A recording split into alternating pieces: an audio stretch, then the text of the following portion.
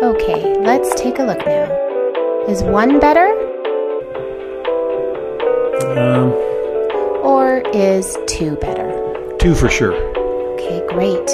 Let's take another look. Is 1 better? Or 2? 2.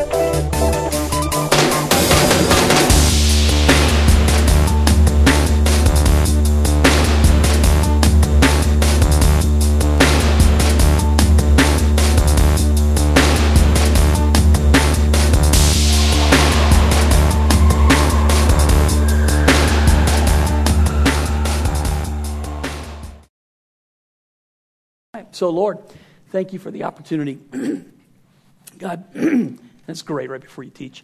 Thank you for the opportunity, God, to be able to teach right now. Thank you for my staff, and thank you, Father God, for this church. Thank you, Lord, above everything else, that you are first in our priority and first in our lives. God, we want to demonstrate that right now. It's not just words to us. It's not just talk to us. God, it's above everything else. Lord, here's what we're praying as a staff and as a group of people for 2012. We want you to be first and foremost and lifted up in our lives, in our church, in everything that we do, Father. God, right now, we stop. It's still, Lord, there's almost 2 months into the beginning of the year. God, we don't want to, at the last minute, inject you as, oh yeah, what about God? We want to make you the priority of everything that we do for 2012. So right now, Father God, we focus our hearts on, God, on looking at our lives, on asking, God, what do we need to do to make it count? Father, I said this weekend, the way we finish is what people are going to remember.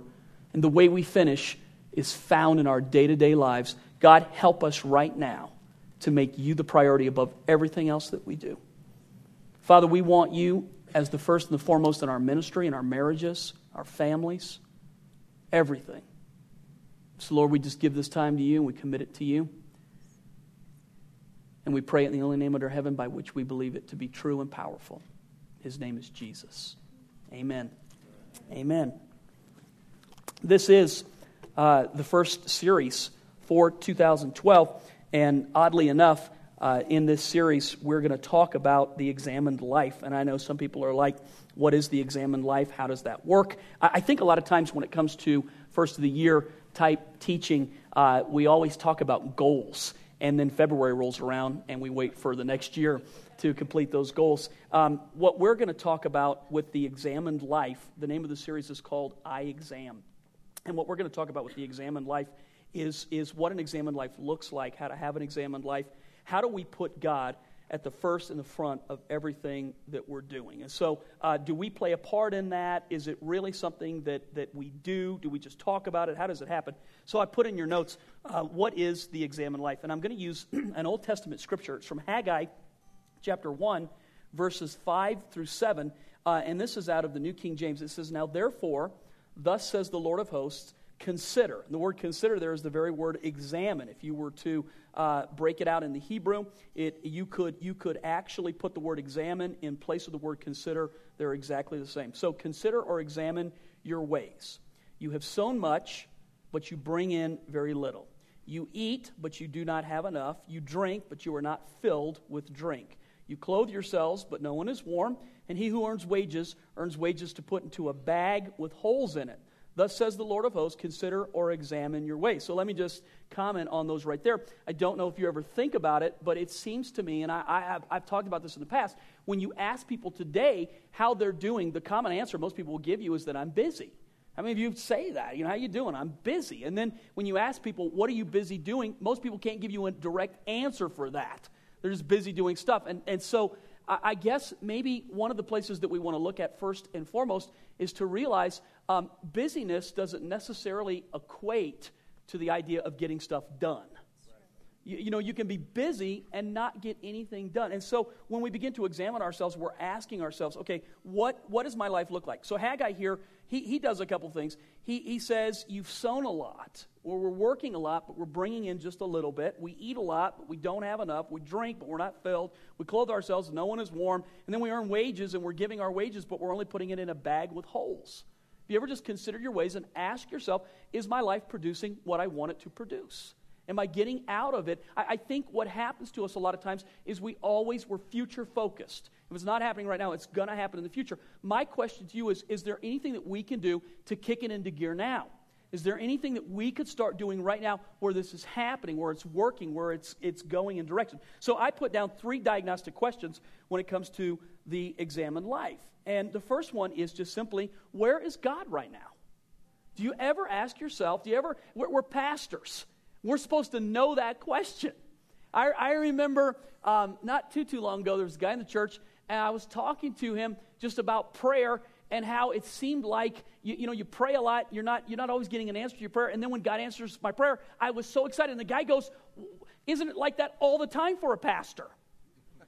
And I'm like, well, it's supposed to be, I know, but it doesn't seem like it always works out that way. Do you ever just stop and ask yourself the question, where is God right now?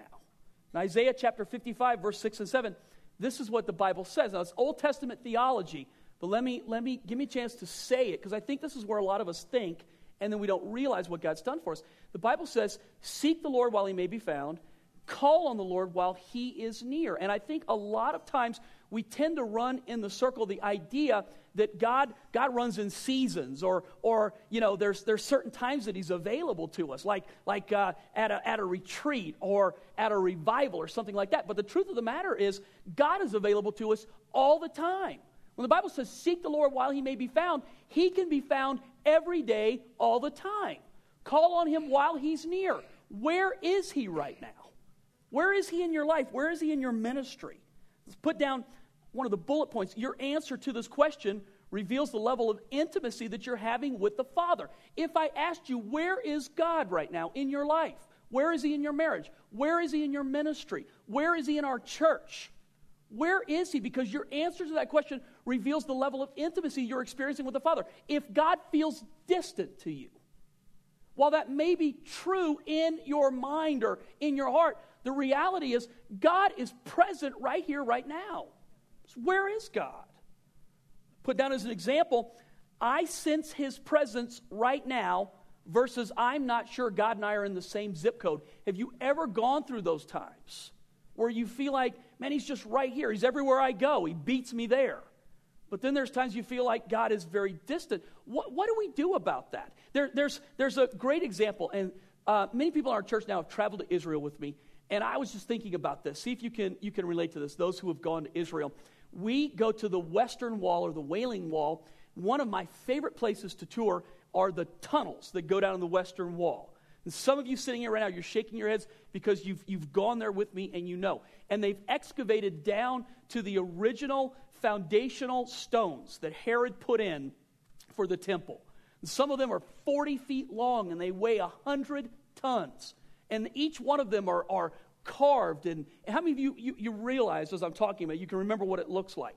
Okay, there's a place when you're walking in that tunnel where you've got a bunch of Jewish women praying, and there's a sign on the wall, and it says on the other side of this wall, you are closest to the point right now of the Holy of Holies. I don't know if those who have visited remember that place right there, but it seems like these Jewish women want to pray right there because in their mind, that's the closest place that represents God's presence. The Holy of Holies was where his Spirit dwelt in the temple on the earth. And so for the people of that day to go to the Holy of Holies, only the high priest could get into the Holy of Holies. Only a very select group of people could approach God. And so today what we have is people that they go in that tunnel and they want to touch the wall because on the other side of this place is the representation of the presence of God. But here's what Jesus taught. You are the temple of the Holy Spirit. Every one of you should have a sign on yourself that says, on the other side of this skin is the closest point to the presence of God right here in my heart. And what we don't recognize, when I say, where is God? It is easy as a believer just to put it into gear and to go and to get busy and you're doing stuff. Where's God in it?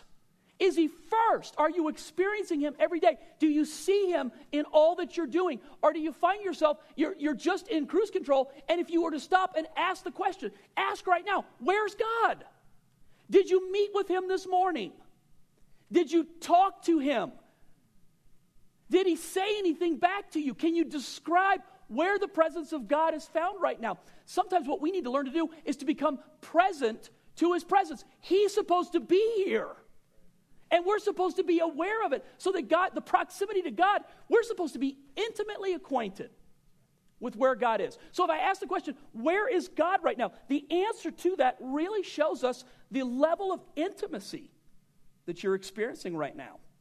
Your awareness of God's proximity is key for you to draw close to him. If you don't know where he is, how do you know where to go? Where is God? I think one of the things that we're being challenged with right now, and that God is speaking to us, is to so be aware of where God is moving and what God is doing. How do we lead that? How do we demonstrate that for other people if we're not experiencing it ourselves? Every pastor that listens to me right now, if you're not aware of where God is at in your ministry, how are you doing ministry? What are you doing? And as a husband or a wife, if you're not aware of where God's presence is in your marriage, how are you doing marriage? I bet you're busy. I bet you're reading books. I bet you're praying. I bet you're trying hard. Where's the presence of God in it? I just have taught recently the idea that in Isaiah, there's a scripture that Isaiah, theologically, let me go here. I think that many believers are caught in theology before the cross and are not living theology after the cross. Okay, so for example, Isaiah writes these really powerful words. Lord, I wish that you would rend the heavens, tear the heavens, and that you would come to earth. And I hear so many believers praying prayers like, God, show up. God, we wish you were here. God, we want to give this to you. Show up. I hear that. God, show up. That's before the cross praying. My Bible says that in the Holy of Holies, there was a curtain that separated the people from the presence of God. And that the day Jesus died, when he said, it is finished, that curtain was ripped from the bottom to the top. And it was opened. And the presence of God now forever dwells with man, or man with God, however you want to say it. But the bottom line is to pray prayers like, God, rend the heavens and show up on earth. You're praying before the cross, not after the cross, and your head is stuck. Jesus is not the suffering servant who went to the cross. He is King of kings, Lord of lords, foot on the neck of the devil. He has overcome, and therefore you are an overcomer. And if we don't get that and get established in that, then our prayers are messed up because we're praying, show up, when God's already... You can't get the answer to your prayer when you don't realize he's already answered it. Do you hear that? Where's God right now? The question, it shouldn't be a difficult question for us to answer. God has made it possible. We should tap into his presence automatically.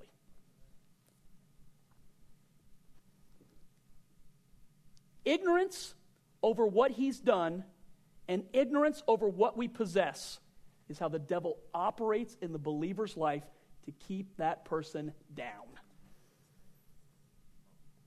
What's the ignorance of the law is no excuse? You ever heard that? Standing before a judge and telling him, I didn't know it was wrong to speed. I didn't know it was wrong to whatever. It's the judge's answer. Ignorance of the law is not an excuse. I would say to you, standing before God, what are we going to say? I didn't realize you were there. I didn't realize the power that was available to me. I didn't realize that you wanted to heal people. I didn't realize that you wanted to save people. I didn't realize. Maybe the response would be, your ignorance of what I've done and what you possess is no excuse. When do we start acting like we know? Why don't we pray like we know? Where's God? How about this? Diagnostic questions on the examined life. Where are you? Now, I'm not trying to be philosophical. I'm not trying to be some mystic. Just a simple question. In Genesis chapter 3, Adam and Eve every day had this really cool relationship with God. He would come in the cool of the day, and he would walk with the man and the woman. When they ate of the fruit, the Bible says that their eyes were opened, they recognized that they were naked, and they began to flee from the presence of God. So God shows up normally, and the man is hiding behind a tree. So God asked the question, Adam, Where are you? That's Genesis 3:9. Where are you? Okay, real quickly. You recognize whenever God asks you a question, it's not because he lacks the knowledge. So we know that, right? Castle Rock people are learning that. But this is, that's not true. DJ Smith is one of the finest teachers we've got. It's actually Dan DeMay that struggles. No, here's no. Preach. So when God asks the question, whenever God asks you a question, it's not he doesn't lack the knowledge, you lack the knowledge. And the psychology there is just simply asking the question so that you answer the question, where are you? If you can answer where God is, it'll automatically give you the proximity of where you are. God asked the man this question, not because he lacked the knowledge, but because he wanted the man to understand. So I put down in your notes right here, we operate in life and end up in places without thinking how we got there. Have you ever counseled somebody who's in a bad place and you ask them how they got it and they'll tell you, I don't know. I'm unaware. How about this? It's easy to drift. Drifting is not an impossibility for anybody at any of our campuses who hears this message right now. Everyone can drift. It is possible to do that. Sometimes we can be so far away and not realize that we're so far away. That's why the examined life becomes a very powerful thing. Examine your ways. Are you reaping? Are you full? Are you satisfied? Is it examine your ways. Todd, people go through life for years without ever asking the question, how am I doing? How am I doing? How about this? When we feel, quote unquote, close to him, what was the difference between that and the guy who's so far away? I would submit to you most of the time, it's just being present to the presence of God. If you don't cultivate the relationship with him, you can find yourself very far away at times. When God asked the question, where are you? How about this? Who moved? God or you? Do you understand what I mean by that? Yep. God never changes. Jesus said these really powerful words, I'll never leave you, I'll never forsake you. When Jesus was on the cross, he said this, my God, why have you... Say it again, why have you... At our creative team one time, this truth was revealed to us. Jesus put himself the Father put Jesus in the opposite place so that you and I never had to go there. For instance, Jesus was beaten so that you and I never had to be. Jesus was killed so that you and I never had to be. Jesus was rejected so that you and I never had to be. Jesus was forsaken because you and I never have to be forsaken from the presence of God. Listen to me. If you really get the work of Christ on the cross, anytime you feel like I'm separated from God, that's a lie from the devil. Jesus' work is a complete... When he said, it is finished, do you believe it was finished? Was it a done deal, or is it still in some type of revelation for later on? It's a done deal, correct? He was forsaken so that you and I... When he said, my God, why have you forsaken me? That was so that you and I never had to say to God, why have you forsaken me? All of our stuff has been taken out of the way, nailed to the cross of Christ, so that you and I are in complete relationship with the Father. When the Father looks at you, he sees the work of Jesus. And if we don't take that serious and really get that, then we do not enjoy the presence of the Father. What we're doing is trying to make ourselves worthy to get into the presence. It's the difference of living for or from the smile of God. You're living for it, you're working hard to get it. You're living from it, you're free. You're in his presence, and man, it's like trying to teach people on how to handle sin. Your issue with sin, let Jesus work in your life.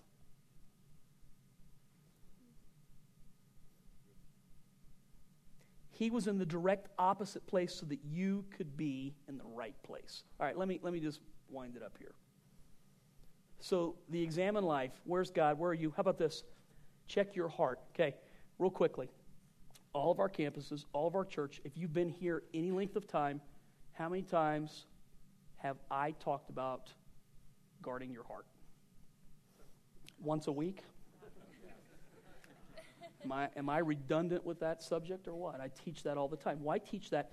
Okay, I want you to hear. This would not just be for leaders. This would not just be for pastors. This is not for the elderly. This is for every believer. The number one area where I have seen the enemy take down believers is in the heart. Proverbs 4, the most powerful words that you will read in your responsibility for your life. Above all else, guard your heart. People pray this way all the time. Pastor, would you pray for my heart? Pastor, would you pray that God guards my heart? Pastor, would you pray that people will guard? No one's going to guard you. Your spiritual responsibility is your responsibility. Check your heart. One of my favorite teachers and authors is Andy Stanley. He's got a great church called North Point in Atlanta. He wrote a book called Enemies of the Heart. He deals with the very issue of Proverbs 4:23, above all else, guard your heart. Everything you do flows from it.